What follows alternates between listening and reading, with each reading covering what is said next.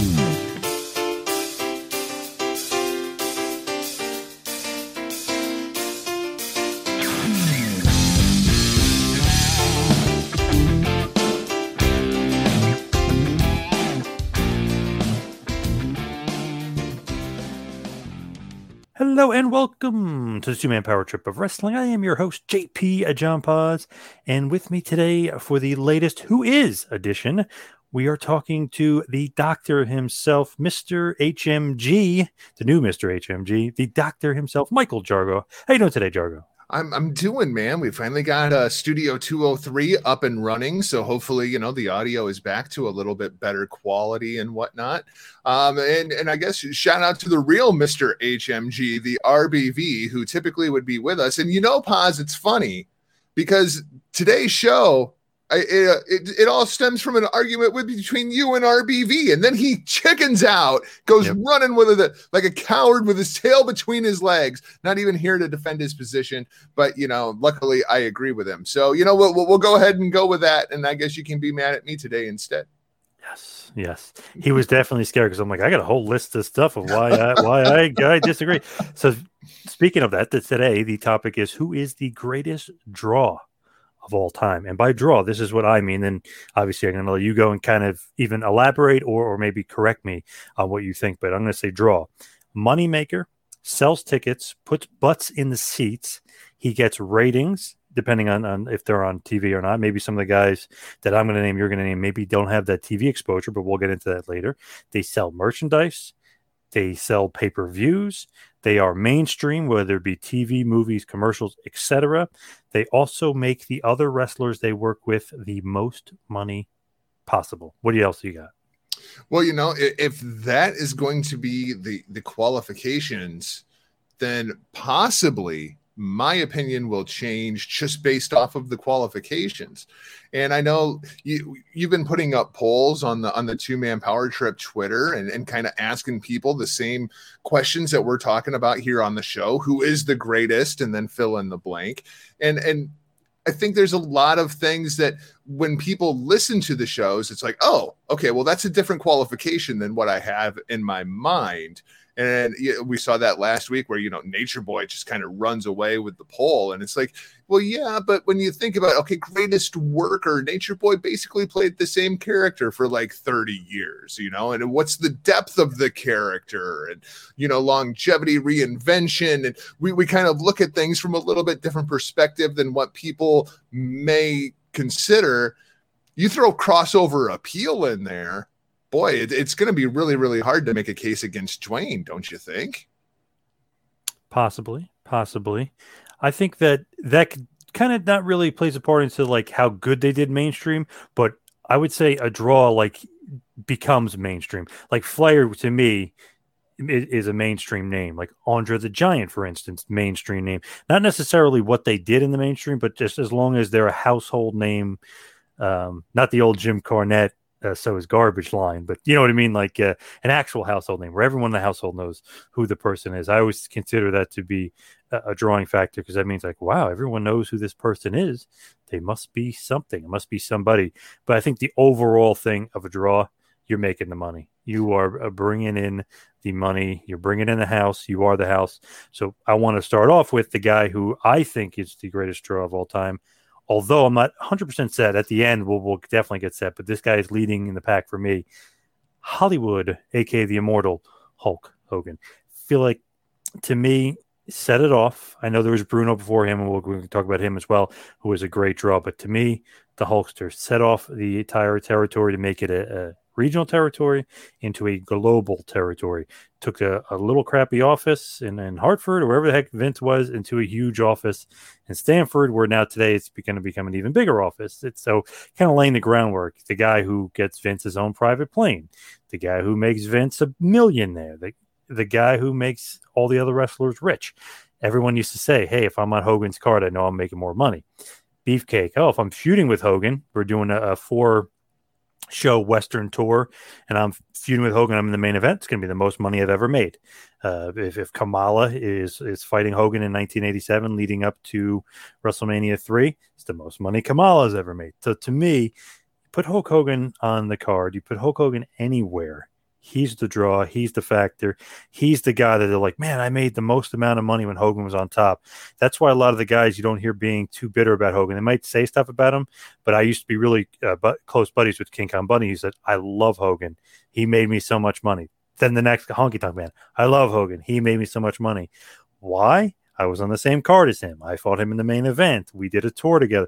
So to me, the guy he's putting all the ass in the seats, the guy that made it go from regional to national to global, the Hulkster, got to be considered, if not the greatest, one of the greatest draws of all time.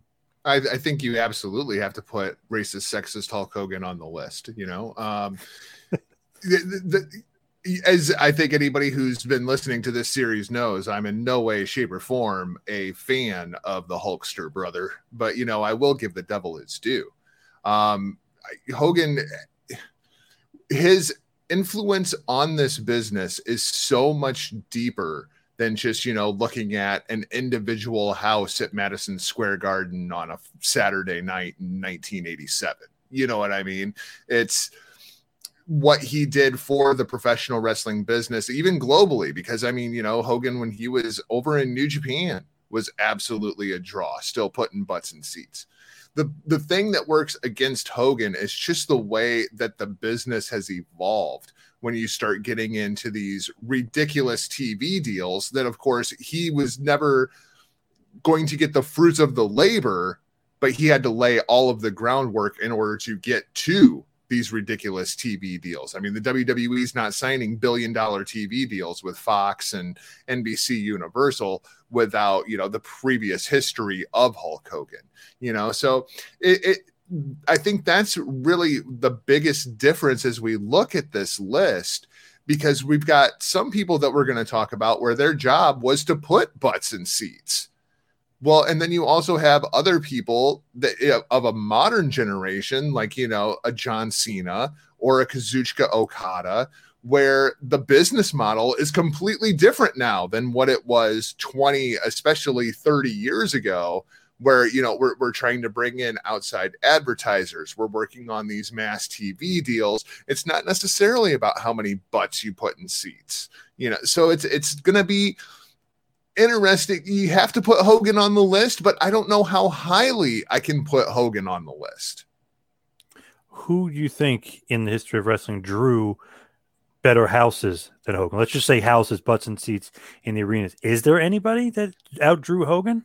Well, and that's a hard one too, because even just look at the WrestleMania era, you know, when we went from arenas to stadiums, you know, and it's like, they were putting more butts in seats, you know, because did Hogan ever wrestle in front of, you know, 110,000 people down in Texas? I don't think so, you know, but 60,000 in Canada, 93,000 WrestleMania 3. I mean, he had some big houses. Obviously, Orndorff with the big event was awesome too. But and that's the houses themselves are so much bigger now than what they were when Hogan was on top. You know, it used to be if you draw 12, 15,000 people, that's a sold out building any night of the week at any place throughout the country. And now we've got these stadiums that are just massive and they're running them way more often, but it's the brand that's putting the butts in the seats, not the talent on top. So that's a definite point for me, because it's like, okay, WrestleMania, it wasn't the brand. It was Hulk. You know what I mean? Yeah. Like Hulk drew the house. Even Absolutely. WrestleMania 3, I know Andre definitely plays a big part, but it's Hulk drawing the house. So that's got to be put into the consideration for me being a great draw, because it's like, okay, they can run all these big stadiums now, and Cena can even be part of the show. Nobody cares. Everyone cares about the brand of WrestleMania. Like, you almost forget who he wrestles sometimes, Cena, if he's not right facing Rock in the main event. It's almost like, wait, who's he fighting? Bray Wyatt? Who's he fighting? Rusev? Like, you almost forget about it because he's not a part of the draw, the grand scheme of it. Hogan, it's like, who's Hogan fighting? Okay, I'm getting a ticket. What's going on with Hogan? Getting a ticket. With that said, you mentioned a name just a minute ago that is very, very high on my list, and that is Andre the Giant. Mine too. Yep. When Hogan wrestled Andre, I don't know how many of those butts were in those seats because of Hogan. Andre was way more over than Hogan at that time. Andre was a draw all upon himself, which is why Andre didn't need the title, right? Because Andre was an attraction all by himself. He didn't need to be the champion because he was Andre the freaking Giant. And to me, when you are a draw, when you are actually over, my definition of over is my mother-in-law knows who you are. Right. Everybody knew who Andre the Giant was going into WrestleMania 3. I mean, he'd been around forever. And even people that weren't pro wrestling fans were just like, oh, yeah, I know who Andre the Giant is. And without Andre, does Hogan become that draw? You know, so I mean, we can also go back even further, you know, where it's like, okay, well, Hogan doesn't get, you know, the credit for these TV ratings, but he laid the foundation. Well, you know, guys like Andre laid the foundation for Hogan too. So to me, Andre would be very high on my list. Hogan, just going back in for a second, is kind of the reason why there is WrestleMania. If you really, I mean, and we've talked about WrestleMania 4 episodes, if you want to go in the archive and check that out, but how important he was of a figure, just him and of itself. But I love using, like you said, I love using my father-in-law because not really a sports guy, not really a wrestling guy, knows who Hogan is, knows who Andre the Giant is, watches car shows, so he knows who Bill Goldberg is, which is funny because it's like, oh, wow, you know Goldberg is? Like, that's kind of cool. But he's like, oh, the Hulkster. Oh, look at what's Hulkster up to. Or he sees him in a commercial for Aaron's or something. He's, oh, Hulk Hogan. It's just, to me, he was like the original draw where it's like, okay, NBC will do Saturday night's main event and we'll get a huge 33 million people watching. Obviously, Andre plays a big role in that too. But let's do an Old Spice commercial. Let's do this commercial. Let's also get a figure line or an action figure or a toy line, a doll line, whatever you want to call it. He was kind of like, oh shit, this guy is a superhero. You got He-Man, you got G.I. Joe, you got Lion-O from Thundercats, and you got Hulk. And let's make all the other guys and make the line, even to the point where when Hulk left WWF, the toy companies were like, wait a second, where's Hulk? Oh, he doesn't work here anymore. Well, there's our deal. We no longer want to do business with you. Let's go see wherever Hulk is. So like the money always seems to follow Hulk. And obviously, if you put inflation in and you make it nowadays, the money, Hogan's would be obviously would be more than it would be when we're really breaking it down and looking at back in the day. But still, I feel like wherever he went, he was the draw. He was the guy. Commercials, like everything that has to do with wrestling kind of predicated on Hogan. And I know some people get mad at that, but it is a lot to do with the Hulkster. Well, the problem that one of the issues, I guess I should say, that I've always had with Hogan was that's all true if he only would have put other people in a position to become the next Hogan. Like, you know, my issue with Hogan has nothing to do with the early days of WrestleMania, his return to the WWE. It's what happened towards the end of WCW, what happened at TNA.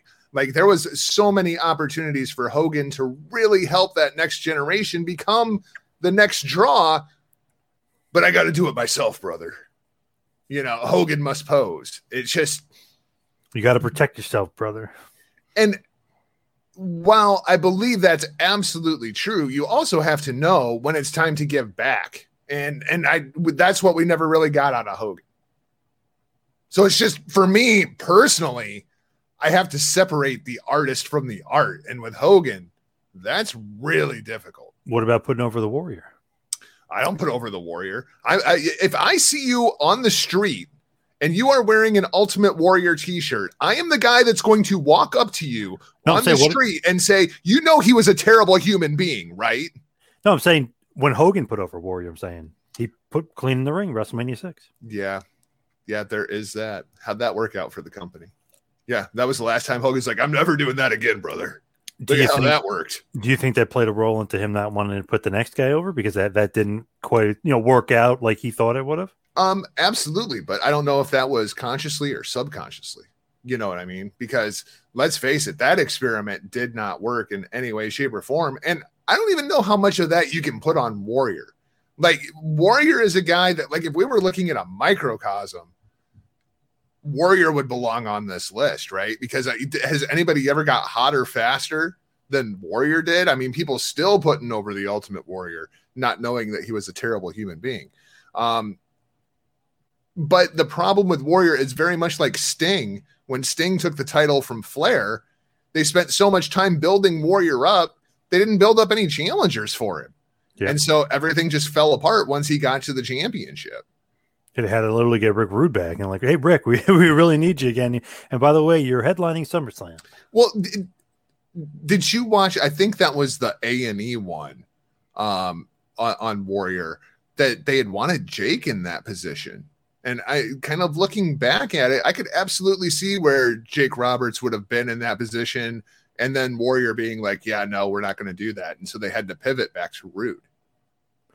Jake's timeline was off, though. When he was mentioning what year it was and around the time frame, his timing was off. So I don't know if he screwed up or not, because he was a babyface at that point when Warrior was champion. So I'm not sure if his timeline is screwed up, because Warrior's champ is 90. He's talking about 91 after Hogan was champion already, after Hogan just beat Slaughter and was going in. So I think his timeline was off. And he kind of screwed that up, but I wouldn't have minded a heel Jake against Warrior for the title, or even a longer DiBiase feud, but DiBiase kind of cooled off by that point. Well, and it's not like it ever would have been difficult to turn Jake heel. I mean, right. He was one of those characters where you had to know at any given moment in time, the other shoe could drop and Jake Roberts would go heel.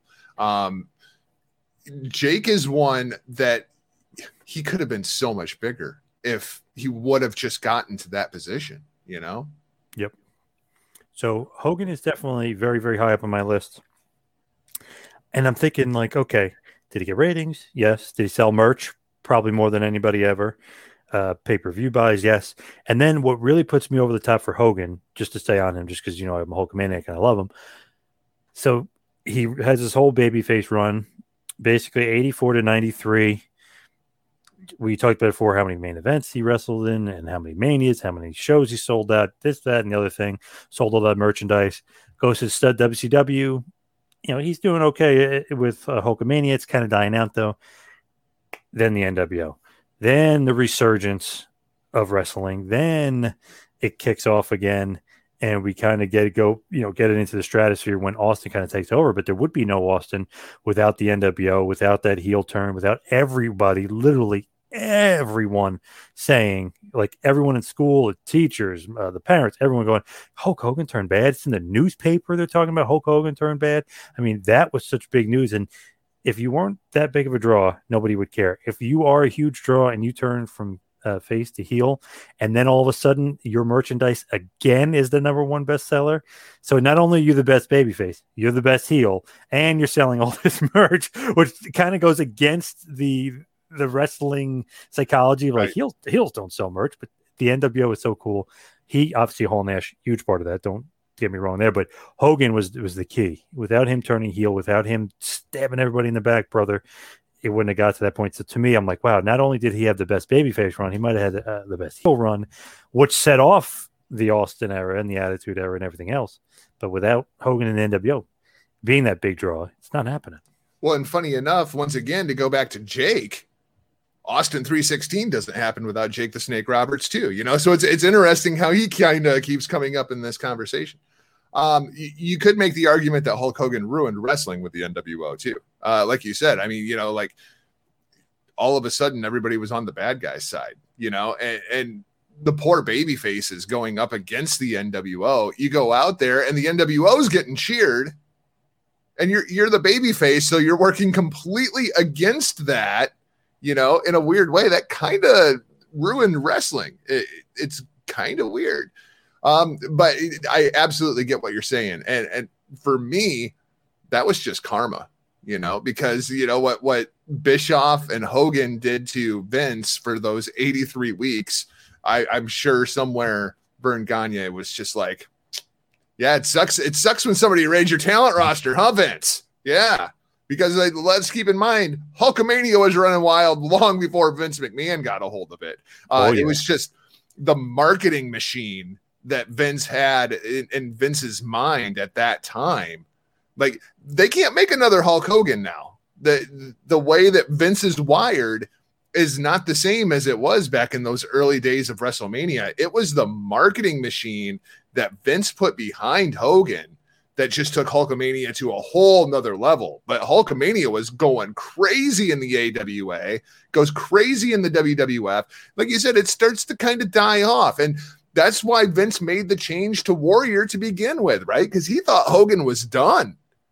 Because he could see the death of Hulkamania coming, and they really milked it for at least 18 months to 2 years longer than what they should have. And then when they finally turned him heel, it was like, okay, here we go. Now we can reinvest in Hogan again. But Hogan was really kind of floundering there for all of the money that Ted Turner, billionaire Ted, gave up to Hogan. With the Hulkster and the NWO, obviously their reign of dominance ends, and the arguably, according to Vince McMahon, the greatest draw of all time, which is funny that he says that because he's definitely saying it to put a needle in Hogan too, because him and Hogan were not getting along at this point when he kept saying it. The biggest draw in the World Wrestling Federation history, Stone Cold Steve Austin, who, by the way, was a gigantic draw, but was he as big of a draw as Hogan? And would there be a Steve Austin without a Hogan?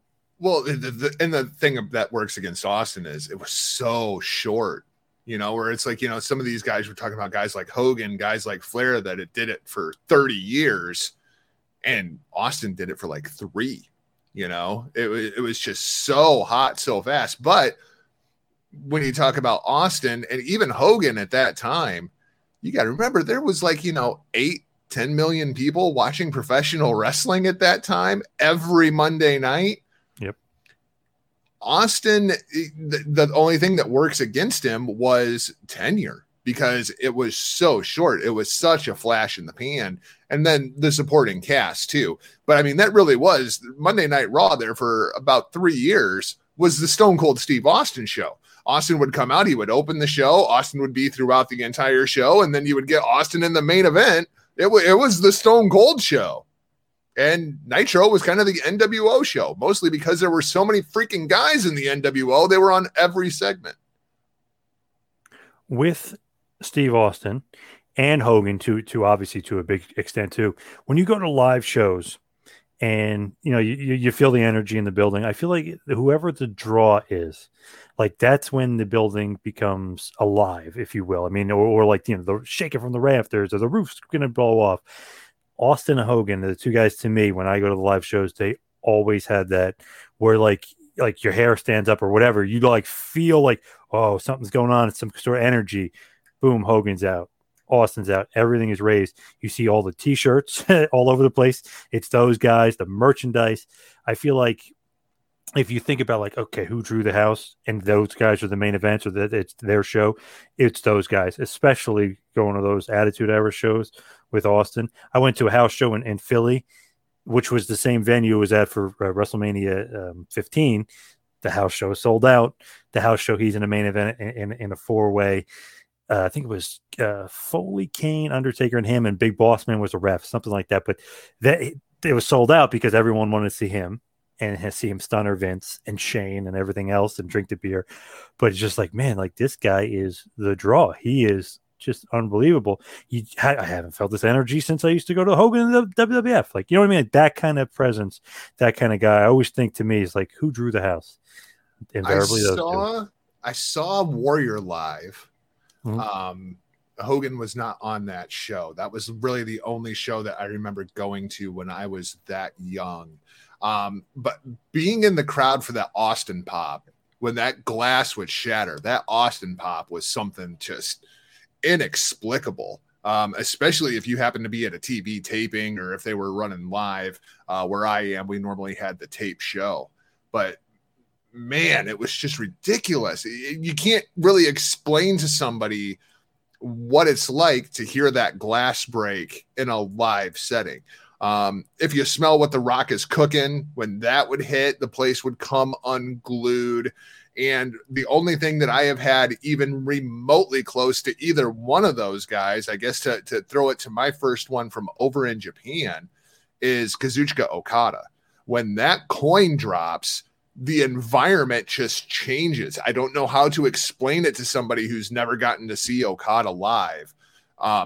It is just, the atmosphere changes when those guys enter into a room. And you look at the business that New Japan is doing and has done really during the course of the last 8 to 10 years, most of Okada's run. They're selling more tickets in the Tokyo Dome now than they have in 40 years. Yep. What you got to attribute to him. I mean, people can laugh and say, oh, Japan, oh, Okada. If you look at ticket sales and you look at the Tokyo Dome, this is the Dome, people. I mean, it's a big arena holding. Yeah, I know you're talking 60,000 people. Right. And I know they cut off a portion of it because of the big fireworks display and the big board and the Tron and stuff. But still, for years, they were struggling. All of a sudden, they put this guy in the main event and they're selling out the Dome again. They're doing all this other stuff. So I know people will be like, oh, Japan. No, you have to look at it realistically, because Japan is a great place for a lot of the gaijins, a lot of the Americans and guys from all over the place to go make a ton of money like Jericho did and make a ton of money for a short period of time and kind of create a global brand for yourself. And Okada, man, talking about pops, usually a huge pop. I know the Road Warriors, we might not talk about on the draw side, but what a pop. Austin, what a pop. Hogan, what a pop. Certain guys, and it's only very, very few, have that ability to get that pop. And the other thing about Okada, and this went so under the radar here in the States, you want to talk about over. The guy was asked to carry the Olympic torch. That's how freaking over Kazuchika Okada is in Japan right now. I think it's hard to put him on this list up against guys that are selling tickets here in the States when he's working such smaller buildings. But the thing that is interesting is the business model hasn't changed in Japan. You know, like they are still getting paid off putting asses in seats. And there's a reason Kazuchika Okada has been working on top for the better part of a decade at this point. Okada and Tanahashi. Tanahashi kind of the John Cena of New Japan Pro Wrestling, carrying them through the dark times. But boy, has Okada taken that ball and just taken off with it. And you've seen the fruits of his labor over the course of the last few years in really Japanese pro wrestling, because much like the WWE is here, when the WWE is doing really, really good, the entire pro wrestling business in the United States does much better. When New Japan Pro Wrestling is clicking on all cylinders over there, now you're seeing a reemergence of All Japan. You're seeing a reemergence of Dragon Gate. You're seeing the reemergence of Pro Wrestling Noah. The Joshi promotions like Stardom are getting more exposure. Hell, we had 2 Stardom matches inside of the Tokyo Dome this year. There's absolutely no way that happens without Bushi Road and the face of the company, Kazuchika Okada. Also, by the way, he sold out and headlined a little venue in the States called Madison Square Garden, which Jay White would tell you that he did that single-handedly all by himself because he is such a great heel. Kind of a big deal, though, to be honest, to sell at MSG, right? A little bit of a big deal. And you know, people want to talk about Ring of Honor. Well, Ring of Honor sold. No, New Japan Pro Wrestling sold out that building because everybody, we could see the writing on the wall that it was going to be Kenny Omega versus Kazuchika Okada. Obviously, that did not happen because Omega left to go start another pro wrestling company. So we ended up with Jay White versus Kazuchika Okada. But Kazuchika Okada put those asses in those seats in the Garden. No doubt about it. Okay, so we're talking about Hogan, obviously. Austin had to be named. You mentioned his theme song. What about The Rock? It's one of the biggest draws. Is that a longevity thing, too? You can't give it to him because he wasn't around long enough? Well, you say that, but what is the biggest pro wrestling match in the world right now? The match that everybody is dying for is Dwayne versus Roman, right? Yeah. I mean, you could sell out any arena in this country, I would think, within minutes with The Rock versus Roman Reigns, you know, because The Rock has become. Did you see it in 1997, 1998, 1990? Did you see The Rock becoming the global icon that, I mean, more people know who Dwayne Johnson is than know who The Rock is at this point. It's insane, the star that Dwayne Johnson has become. And it's funny, my buddy, who kind of lapsed wrestling fan, but he used to be a huge, huge fan when we were first row, WrestleMania 15, Austin, Rock. They fell on our lap. That's how close we were. When they were brawling in the crowd, they fell on us. But he was mentioning to me the other day, remember SummerSlam 98, the Highway to Hell? He goes, Rock was kind of getting booed, not that popular. He goes, that was kind of the event that I noticed because our section was really like cheering him strong. It was us and a bunch of younger guys that were our age. I think we were about 16 or 17 then.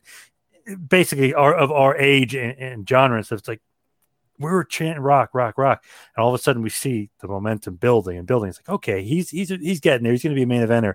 Never did we foresee like the Hollywood and like the number one star. We're like, this guy is great. Oh, he's such an awesome heel. He's such a great star. He's going to be a main eventer. And then it's like, okay, I didn't know he's going to be the highest paid actor of all time. Like, okay. Especially after seeing Scorpion King. I mean, Scorpion King got drugged through the mud and people were like, this guy cannot act. Like, he's out there to go out there and do like, you know, maybe some action sequences or something, but there's no depth to this guy. He's not a good actor in any way, shape, or form. And now he's like the highest paid actor in the history of the freaking world. So much so that there's a couple things that work against Dwayne, right? Because Dwayne could have put so many more asses in seats, but he decided to go Hollywood instead. And now I don't know if we'll ever see another Dwayne The Rock Johnson to where like even John Cena, right? Like John Cena is trying to do the whole Dwayne The Rock Johnson thing. He's not even on the same freaking planet as Dwayne is at this point, you know, but Batista's had more success than Cena in Hollywood. But we saw this with Batista where the film studios are like, if you're coming out here, you're done wrestling. Because Rock, when he had that one return here a few years back and ended up tearing a pectoral muscle, and the next thing you know, you're throwing production of Fast and the Furious, you know, behind for 6 months. So now you have these insane insurance policies and the way that the Screen Actors Guild reacted to that and whatnot. Will we ever see anybody come out of the pro wrestling world and go Hollywood again and have that level of success that, you know, guys like The Rock have had, guys like Batista have had? I'm hearing rumors of Roman Reigns versus John Cena for SummerSlam. Do you think all of the movies that John Cena is making, that Hollywood is going to let him do that? What is that going to cost Vince for an insurance policy? And is there anybody else that hasn't gotten over to that point that Vince is going to allow to get over to that point? Because Dwayne was kind of the last one, right? Like when he left Vince made a very conscious effort that said, we're never going to let this happen again. Like, we're going to have our guy. It's going to be John Cena, or now it's going to be Roman Reigns, and we're going to protect them as much as we can inside of the booking, but we're never letting them get over to the point where he can damage my business that much if he leaves again. Right. 100%. With Cena, by the way, sticking on him, excuse me. So he, to me, is not, but Rick was the one that was arguing to me that he's the greatest draw of all time, because he's saying, look how much money they're making now. Look at the TV deals now because of his PG stuff that enabled Vince to do that and get that. But to me, that's not so much on him. That's the genius of Vince and the way he positioned the company. Yes, you need that top guy to kind of show people, hey, look, we're PG, where we could do things the right way. And here's a very marketable face. Here's a very clean guy. But besides the merchandise sales, was he there as a moneymaker? Was he there as like the guy drawing the house for the shows? That's my only thing against Cena is like when Punk became on top, you start reading all these reports that Punk was selling more merchandise than Cena. I was like, wait a second, I thought Cena was the merch guy. Nope, Punk was. Oh, house shows. Let's see who was doing the better house show, the A Cena show or the B Punk show, which had Daniel Bryan on it. Then I looked at those numbers. Punk and Daniel Bryan were outdrawing the Cena shows. I was like, okay, so I know that's only 1 or 2 years of that, and you could say before that Cena was a draw, but to me, Orton was getting a big push then. He was kind of like the 1A, the 1B to Cena for a while. Jeff Hardy was outdrawing Cena merchandise-wise for a brief period of time. I know that people are going to say, oh, that's just a flash in the pan. That was just a little bit. But to me, there wasn't a guy, like even Warrior, the second most popular guy, wasn't outdrawing Hogan in merch. He wasn't out-popping Hogan. He wasn't getting all the merchandise sales Hogan was getting. Hulkamania was the dominant thing. So Cena was never the dominant guy. It's just an interesting thing to me that Rick could really, really, really push my buttons here on the Cena thing and say that that Cena was the number one draw. But I just don't see it with him. I know he's a great merch seller, but even WrestleMania, main evented 22, main evented 23, came back and had a big return in 08, did not main event WrestleMania 24, did not main event WrestleMania 25, did not main event WrestleMania 26, 27, he was the main event against The Miz, but it was all about The Rock. And then he did 28 and 29, which was more predicated because he was wrestling The Rock. And then he never main evented WrestleMania since. So to me, it's like, man, I don't know if this guy was technically the draw. Yes, the stalwart of the PG era, the guy that Vince put the flagpole on. But to me, I just can't put him because is he the ticket seller that the other guys we mentioned were? Probably not. Is he the butts in the seat guy? Is he the ratings guy? No. Is he the pay-per-view guy? No. And I know eventually they go to the network, but really, I don't know. I'm not feeling it with Cena being a top draw. The Cena, it's funny because a lot of this is the very first conversation that we ever had. It was discussing what is the legacy of John Cena, because he arguably the most polarizing figure in all of pro wrestling history. But you talk about WrestleMania is still the one show that is really for the fans, right? Like, I feel like WrestleMania is thank you for putting up with our bullshit for the entire year. Now here, have this one great show. The problem is the rest of the year was built around John Cena and WrestleMania was not, because we were not the target demographic for John Cena. They were going into the PG era. They were going into the corporate era. And why did John Cena sell so much more merch than everybody else? It wasn't because he had one t-shirt that sold so great. It was that he would bring out a new shirt every 6 weeks. And then you would have your 6-year-old, your 7-year-old, your 8-year-old who is watching the product because that's who the TV is actually geared towards now. Oh, I need that new John Cena shirt. Oh, I want that new John Cena shirt. Oh, WWE is coming. John Cena is not even on the card, but they're selling John Cena merch. And that's who my kid wants the t-shirt for because they love John Cena, even though he is so corny that our entire generation cannot stand the freaking guy. He's selling a ton of merch. He's just not selling it to the wrestling fans. And that's kind of, to me, what John Cena really is, because not only was he geared towards the kids and getting that PG era over, he was also the corporate draw. He didn't necessarily put asses in seats, but he put advertisers in Vince's pockets. The $1 billion TV deals aren't happening without John Cena because John Cena draw that market in. You know, oh, we're trying to break into the China market. John, can you go learn Mandarin in 2 weeks so we can send you over to China to go to a press conference all in Chinese? Oh, yeah, I can do that, boss. There's no way that Batista is doing that. You know, John Cena was possibly the biggest corporate stooge since Jerry Briscoe. It was just, he was on top during the time, you know, and I think there is absolutely something to say for that. The companies never made more money than they did under John Cena, and it's all because of television rights.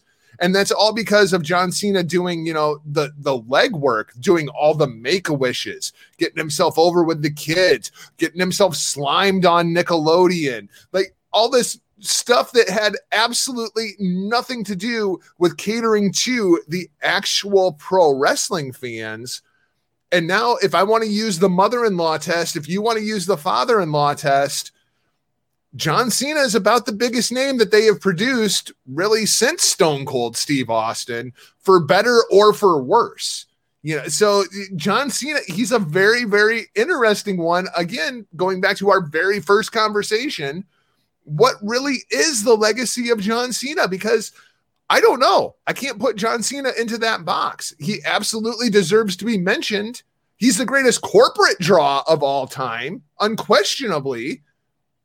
He's making so much money. There's a reason that Vince paid John Cena all the money that he paid him over the course of the years. So I don't even know where to classify John Cena anymore. Very difficult for me too, because it's like, okay, they're talking about bringing him back. So yes, he obviously is a big draw and bigger than everyone today, minus Reigns, as far as a draw on the roster. Because as soon as people say, "Oh, Cena's coming back," that's going to be a draw for the show, and that's going to be something interested. Don't know if it's going to be. But we don't see it when he shows up. Like, TV ratings don't move. That's exactly where I was going. It's so weird though, because yes, and we're thinking, yes, Cena, big name, but then nothing changes. It's weird. Like when The Rock returned, I know it's more rare of a return, but when he returned to SmackDown, you saw 2 million people up. But Cena, when he came back, remember he had that brief run where he was coming back and doing the AJ stuff. I mean, we're going back a few years, but then even the Bray Wyatt stuff, when he comes back, it's like flatline. So it's weird. You don't necessarily always see him being the big draw. Like, for instance, like the Hogan numbers, if you look at his numbers, or the Austin numbers, or the Rock numbers, you always see like, the arrow going up. Like, okay, Cena is a really weird one for me, because he sells merch because you see all the kids wearing this stuff. He's mainstream because you see him in the Experian commercials and all this other kind of stuff, and Fast and the Furious playing the villain and all that good stuff where the guy's a draw and he's important, he's a name. But it's weird business wise and like ratings wise, pay-per-view wise, whatever you want to say, you just don't see it with him. So he is an enigma of all enigmas. And Roman Reigns is going to be the same way. Yeah.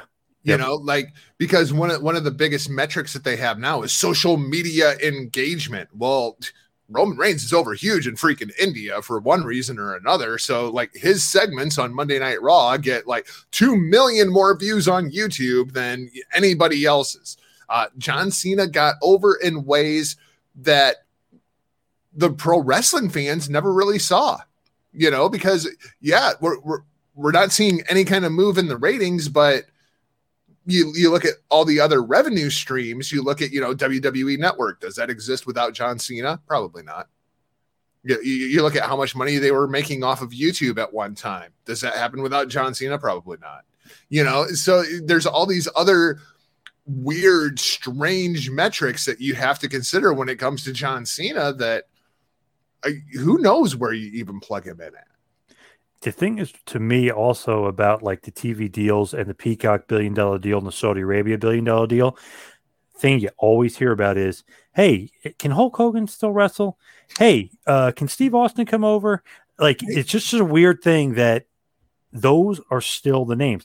Not even Cena mentioned. Peacock was saying that, hey, your library is awesome. And you always see Hogan slamming Andre and the Austin stuff. Like, that's the stuff that everyone that's buying that stuff is remembering. It's almost like they skip over the Cena period. They're like, oh, yeah, like all your classic content. So the Peacock deal was kind of strengthened by the content that they had in the network, not only for having live sports for future shows, but it's like, okay, the Hogan stuff, the Attitude Era stuff, the Austin stuff, that was the real key selling point. And then Saudi Arabia, the fact that they think that Hogan still can wrestle, they think Warrior's still alive, they think like Yokozuna's still alive. It's just they wanted Andre. Yeah, they wanted all these old names. So it's like the appeal of the old guys is kind of what gets the new guys this money, but nobody is realizing it except for the guys, in the corporate world. Like, shit, our classic content is really selling us here.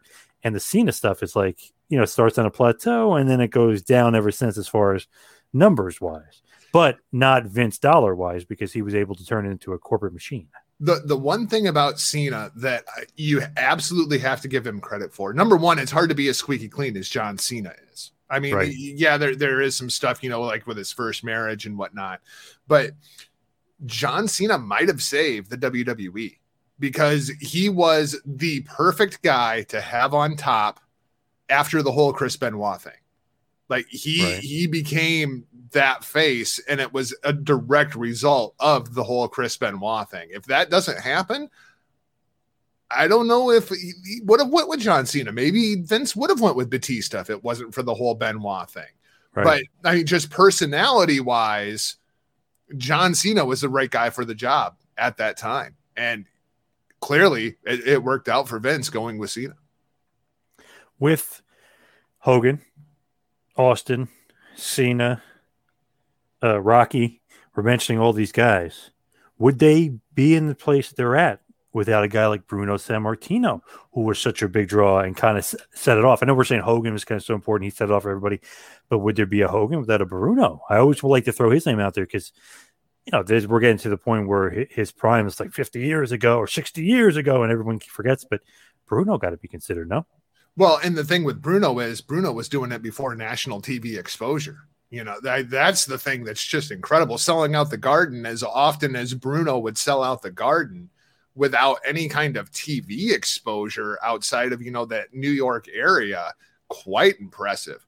I think you absolutely have to put Bruno in there. I'm curious how Bruno would have translated to that national audience, because at that time, Vince was so into doing the stereotypical racial kind of angle. And that was a whole, he went with Bruno on top because of the large Italian population of New York. Everything was very, very cultural. Do you think Bruno would have caught on that national level the way that somebody like a Hogan did? Or was he catered too much towards that audience? I think he was catered perfectly for that audience and that time period. I don't know. Hogan is definitely more of a global guy to me, like a more national, like you can build it, throw the company on his back kind of guy. Although Bruno, obviously, he drew in Japan too. So, I mean, Bruno definitely had his appeal and was a draw, but I don't think he's on the Hogan level for me anyway. But without him, does Hogan get to where he's at? Right. And I mean, that you can keep that going forever until you get to the origins of professional wrestling, Jim Londos, who actually, by the way, is on my list, oddly enough. Who would you say was a bigger draw at the time? Would it have been Bruno or would it have been Flair? Because as NWA champion going through, the late part of the 70s into the 80s and whatnot, Flair was traveling around and doing the whole nationwide scene. Here comes the NWA champion selling out 2 buildings a night. He's on my list too, the Nature Boy. Definitely. Who would you say was a bigger draw? Was it Bruno or was it Flair? That's a hard one because Flair was more globally drawing everywhere. Hey, St. Louis. Hey, whatever. Bruno Kansas was City, down to Memphis, down to Georgia. Yeah, might have to go Flair, but Bruno was basically New York. Occasionally, he'll go out to Japan and he'll do a show in Pittsburgh and just random Northeast stuff, really. But Flair was everywhere. I mean, that schedule. Wow. Yeah, you go down to Florida, he's selling out of Florida. Go to Atlanta, he's selling Atlanta. So you got to give Flair his due. Definitely up there for sure as one of the big draws. Maybe not as far as TV wise, although if you go into the Nitro era, always consistently had one of the best TV ratings. He was a TV rating guy for how many times did Bischoff go back to Flair? Yep. He would fire Ric Flair and then ratings would slip a little bit. Bring back Flair. It's funny because Flair wasn't the pay-per-view guy. Hogan was the pay-per-view guys. Mm-hmm. If you didn't have Hogan on the show, you're losing 100,000 viewers, which is nuts to say, but it is true. If you look at the numbers, it's oh, wow, how come this show, you go Slamboree 96, wow, it only did 110,000? Uncensored 96, the month before, or whatever, a few months before, did 260,000. Oh, Hogan was on that one. Hogan's not on that one. So there's definitely that Hogan pay-per-view appeal, but it was weird. He's more box office. Flair was more the ratings guy. Even they would throw Flair Sting out there and it would always get a good rating on a Nitro. Obviously Clash of Champions did a great rating, but they'd throw it out there Nitro. It always get a good rating. I just thought that was kind of funny. He's the TV guy where people love watching him on the TV, which makes you draw in and of itself in a different way. It was it was almost WCW at the time didn't really understand pay-per-view. They didn't think that pay-per-view was ever going to be a thing. It's almost they had the foresight to, like, if they were running that business model in 2021, it would have worked so much better. You know what I mean? Where you're putting stuff like Clash of Champions, which Flair's on top of all of them, putting them on a big TV special, selling all the advertising. But it was like they just did not understand the entire concept of pay-per-view, where Vince just basically invented it. And really, there's like a certain, I don't know, for whatever reason, there's certain like fan appeal. I don't know if they're used to it, like WWF pay-per-views. Like there's a certain kind of thing where you don't necessarily always think of, although they would do a great job eventually, WCW with some of the pay-per-views drawing well, but mainly Hogan on top. But it always felt like WWF was like the go-to for pay-per-views. It was like in people's heads, they kind of invented the genre of the pay-per-view. Well, and part of that is cultural too. When you're looking at the WWF audience in those early days, still being primarily a Northeastern based territory, even though they had went national. Whereas, you know, you have Jim Crockett Promotions, you have WCW down south with the TNT, TBS, Turner Broadcasting kind of affiliation. Pay-per-view wasn't really a thing down south. You know, they just weren't that caught up technologically to what a lot of the WWF audience was. They pay-per-view was just slower to roll out down south, largely because of the wealth gap between the northern culture and southern culture, which still even exists today, even though people want to deny it. 100%. So I always say, like, Hogan, you know, Austin, as you want to throw in Cena, whatever, it's this big draw, blah, blah. Kevin Sullivan always says to me, it's the longevity of it and who was drawing over a certain period of time, who was on top in the top company over a certain period of time. And if you go 30 years, you're looking at The Undertaker, that longevity, him being on top, main evented many WrestleManias, many pay-per-views, never the guy, quote unquote, so to speak, but always that 1A or 1B, always was there to kind of support whoever the guy was. I mean, he was there for the Hogan era, obviously. He's there for the Austin era. He's there for the Small Rock era. He's there for the Cena era. Now was there, you know, kind of on the end of the his run for the Cena, for the Roman Reigns era. But man, he's there for all these eras and drawing. I mean, he went out on top still as a top guy. And it's kind of the same thing as Andre, right? Like Undertaker was a draw all in himself. Undertaker didn't need to be on top. Like I have a couple of memories of Undertaker winning the championship, like, you know, like the big pose afterwards as he's raising up the title and whatnot. Yeah, that's all great. But I never think of like Undertaker while he was on top. I never think of Undertaker as champion. Like all my great Undertaker memories are just, you know, like personal feuds between the Undertaker and whoever he was going after at the time. He was a draw. He was a segment all onto himself, very much in the same way that Andre the Giant was. Like you said, he wasn't necessarily the guy, but he was still the attraction that everybody wanted to go see. So it's very, very difficult to say how much was Taker and how much was Austin, how much was Rock, how much was Cena. It's because he was just the Undertaker. He was a draw all upon himself. With Taker, do you take any points off with him not being the guy, though? Like, if you're the draw, do you have to be the guy, like Hogan, Austin? Like, do you have to be the number one guy? I think so. But he absolutely helped sell a whole bunch of WrestleMania tickets.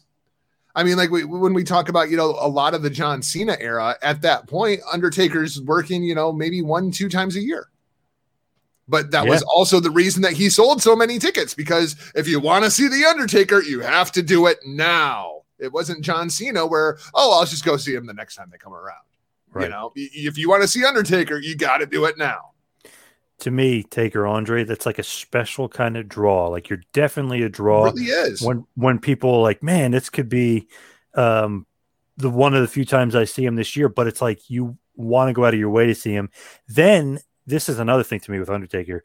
You hear that he's doing an autograph signing, right? And you're like, oh man, I'd always love to meet him, take a picture of him, whatever. $300. And he sells out in 2 seconds. $300? Who the hell has that kind of money? You know what I mean? But he sells out. And let this be a lesson to any pro wrestlers who might be listening to the show. Undertaker was the last of a dying breed. Undertaker held on to kayfabe as long as he possibly could. Right. He wasn't out there exposing. Now he's doing it, 3 times a week. He's out there exposing business. There is no more Undertaker. You just have Mark Calloway. But the way that Undertaker protected that character, and he didn't go out and do every show. He didn't go out and do every signing. He didn't go out and do every interview. So that way, when he did do something like that, it was a huge deal. And I think there's absolutely something to be said for that, supply and demand. If you limit that supply, there's going to be a whole lot of demand. And boy, is he getting the fruits of his labor at this point with the people that are bringing in Undertaker for personal appearances, or, I mean, my God, even that cameo thing, right? Like you can just get like a shout out from the Undertaker, and he's one of the highest priced guys on there just because he's the freaking Undertaker, because he protected that character and didn't just go out and expose everything. It's insane when you think about, like, okay, this guy's going to make $25,000 an hour to do a signing. It's like, wow, this guy obviously is important to a lot of people. I mean, big draw to be able to get that kind of money for that kind of stuff. Just to me, it's like, wow, he really protected himself very, very well over the years. Have you ever paid for an autograph, Paz? Yes. Oh yeah. Who is the person that you paid the most money for an autograph from? Hogan was the most. Yep. I think it was, and this is probably cheap now because I'm sure he's more, but when I did it a couple of years back, it was $90 for a picture and an autograph with him, which I was like, that's not bad, for the Hulkster. But I've heard of people that were way more. I've heard of Sting that at a few shows, because whoever's running is trying to get their money back plus some. So I think Sting was probably the second most I paid for. There's a bunch of guys that definitely are very expensive. I'm trying to think who else. Actually, I met Hogan once for free.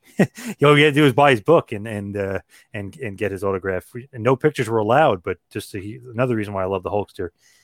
Gave us a picture, even though the guy said strictly no. He said he goes, "Who's running the signing, me or you?" And the guy didn't know what to say. So technically the guy is, but the guy didn't know what to say. So Hogan took me and my buddy, took Jimmy Hart. We took a picture together. It was awesome, but just funny, like, to think about it. It's like Hulkster does what he wants. But I know Undertaker's charged $300, and I wasn't paying that, but I know people that did. And I think they sold 200 tickets because he could only do 2 hours, and they figure 100 an hour or something. So whatever that math is, it's like, holy shit. They just made a ton of money off of the Undertaker, and he just made a ton of money. The only one, I mean, I've had some stuff that I've ordered, like autographed, so I mean, that's kind of paying for an autograph. But the only one that I've ever, like, face to face, like, actually paid for, and it wasn't even an autograph, it was audio drop when we were up at StarCast, and it was Tama Tonga, because in order to get a deal done with Tama Tonga to record a drop for the podcast, I had to negotiate with Tama Tonga, Tonga Loa, and Haku. Oh, in order to get this thing done. And it was like, how much to get a drop, dude? And he's like, $100. And I was like, oh, thank you for your time. And you can turn around and walk away. Wait. And so then you get into a negotiation with the whole damn family. And I tell you what, when Haku says, this is what you're going to pay, that's what you pay. Yeah, no doubt about it. But it is interesting with the way things go today with, I guess, people have, like, disposable income. I mean, they'll pay high dollars for all these autographs and meet and greets. Man. Oh man, it's nuts. How much money did the Young Bucks make off meet and greets? Yes. And I mean, that's a name that nobody would expect to hear on this show for biggest draws. Yep. But how many seats have the Young Bucks filled over the course of the years with all their indie shows, all the meet and greets? Like, they were absolutely a draw there for 5, 6, 7 years. If you ran an indie promotion and you needed to sell out, your 500 tickets, 2,000 tickets, whatever it was, just bring in the Young Bucks and they will put asses in seats. So as far as some other guys I had on my list, just to bring it up, I know I mentioned Jim Londos kind of jokingly, but very, very serious, because back in the day, obviously we're talking about 1930s, 1940s here, right. 1920s, he was a very, very, very big draw. Dave Meltzer would say bigger than Hogan. You got Luthez, who was a big draw. Buddy Rogers, obviously big draw. Gorgeous George was a huge draw for back in the day. Then if you want to go Japan style, Inoki and Baba have got to be kind of 1 and 2 up there as being huge draws. Then some other guys on my list, as you kind of fast forward to modern day, I put Muda up there because of how many sellouts he had in Japan and how important he was and how he was really kind of even over in the States selling big tickets and everything. So Muda, to me, has to be considered. I also put on there Brock Lesnar because I feel like he's been the big draw for them for a while.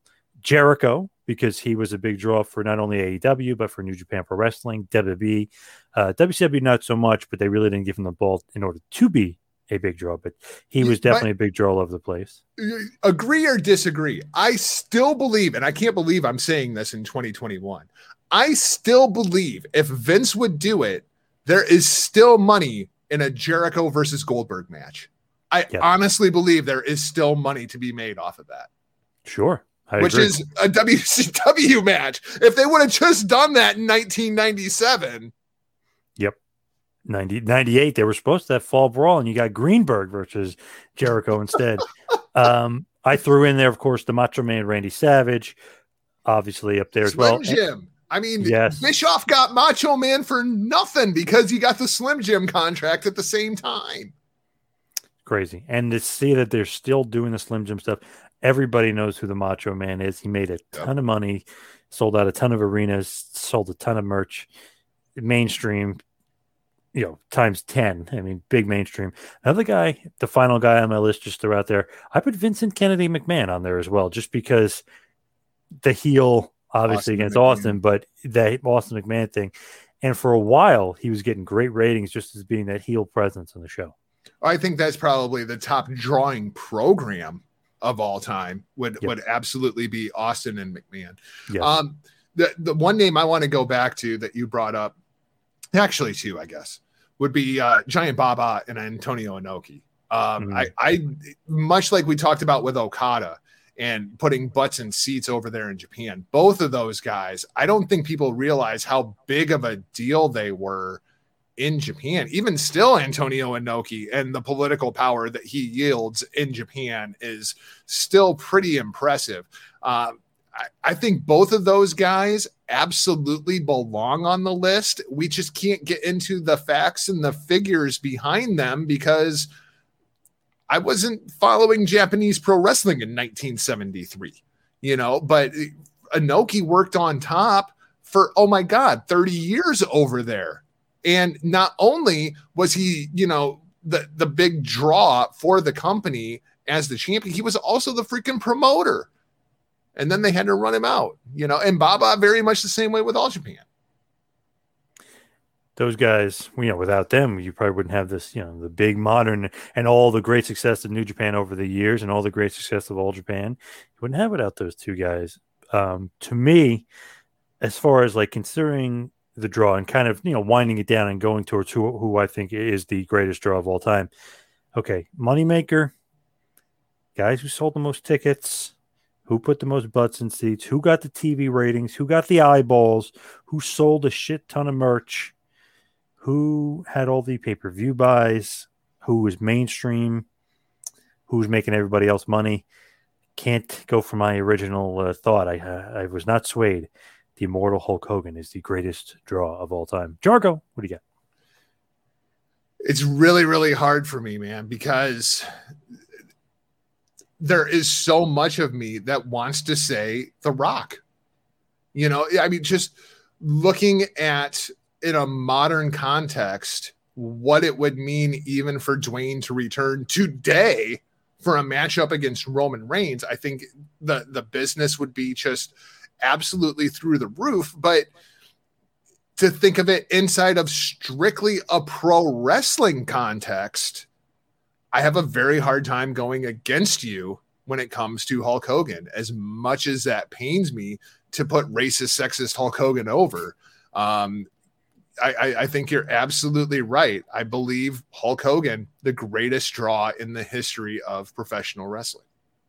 Wow, I'm shocked. For some reason, I thought you were going to go Cena because Rick, who cowardly did not show up today, he picked Cena and was trying to tell me that Cena is the biggest, but I'm glad you came to your senses and went with the Hulkster. Nice. I absolutely understand where Rick is coming from when it comes to John Cena, because he's looking at it from strictly a who made the most money kind of aspect. And it's very difficult to argue that John Cena made the company the most money over the course of the years. But for this conversation, when we're talking about actually putting butts in seats, when we're talking about television ratings, when we're looking at that full package, I can't put John Cena into that conversation. He's such a weird anomaly inside of the pro wrestling world. I don't know where you put him. Yeah, he almost doesn't make sense if you think about it. It's like, wait, the guy doesn't really draw, but he sells merch. Yeah, all weird, the financial metrics for John Cena say greatest of all freaking time, and then you look at the fan interest metrics, and John Cena's not even on the list. Yep. It's so strange, the anomaly that is John Cena. And it's a fan interest business, so it's. But is it? Because we say it's a fan interest business, and now fan interest is in the freaking toilet, and they're making the most money that they ever have. That's true. Vince is a genius. That is true. Yeah. And that's kind of John Cena's career in a nutshell. It's like, I'm looking at fan interest and it's all going down. And I look at the financial reports and they're all going up. And it's like, what the hell is going on here? It's the most backwards ass business I've ever seen in my life. And he hasn't been around in 2 years, and they're through the roof making more money than ever. So it's just like, well, whatever they're doing, they literally have, you could say reigns, but they literally have no stars, and they're still able to do it because of all these deals. Nuts. Yeah. It's absolutely insane. And it makes you wonder if the people at Fox are like, wait, didn't we sign this contract under the promise that we would have John Cena, Brock Lesnar, and Ronda Rousey? Yep. And instead we have Roman Reigns and the island of misfit toys. Like, what? And you look at the TV ratings, and that's exactly what it says. But WWE says, $1 billion, pal. Nuts. What? It's crazy. But I think that's a great way to end it with Hulk Hogan getting the clean sweep here as the greatest draw of all time. I will say, if anybody tries to hold this conversation against me, I will deny it until I am blue in the face. I did not put over racist, sexist Hulk Hogan. I put over Hulkamania Hulk Hogan. So don't even at me, Big Ray Hernandez. I don't want to hear it. Nice. The plugs. You can follow me on Twitter and Instagram at 2Man Power Trip. Check out the website, tmptempire.com. And of course, Patreon, patreon.com/tmptempire. Jargo, what do you got? You can find me across all social media platforms at Not Jargo. Visit me at michaeljargo.com, as now we get the Studio 203 back up and running. Destino will be coming back with an all-new episode as we get to talk about Dominion and Shingo Takagi capturing the IWGP World Heavyweight Championship. I assume myself and my favorite Huckleberry will be back in your ear holes immediately with the Hitting the Marks podcast, and maybe a couple other projects coming up too. You never can always sometimes tell. Good stuff, as always, from the doctor himself. Thank you, everybody, for listening. Thank you, Jargo, for joining me. We'll see you right back here next week for another edition of Who Is? Right here on the 2Man Power Trip. See you next. This has been a John Paz Power Trip production in conjunction with the 2Man Power Trip of Wrestling. You could follow us on Instagram and Twitter at 2Man Power Trip. You could check us out on Facebook. You could subscribe on YouTube. You can go to patreon.com/TMPTempire to become a patron, and also check out the website tmptempire.com and buy a shirt at prowrestlingtees.com. 2Man Power Trip, where the power lies, brother.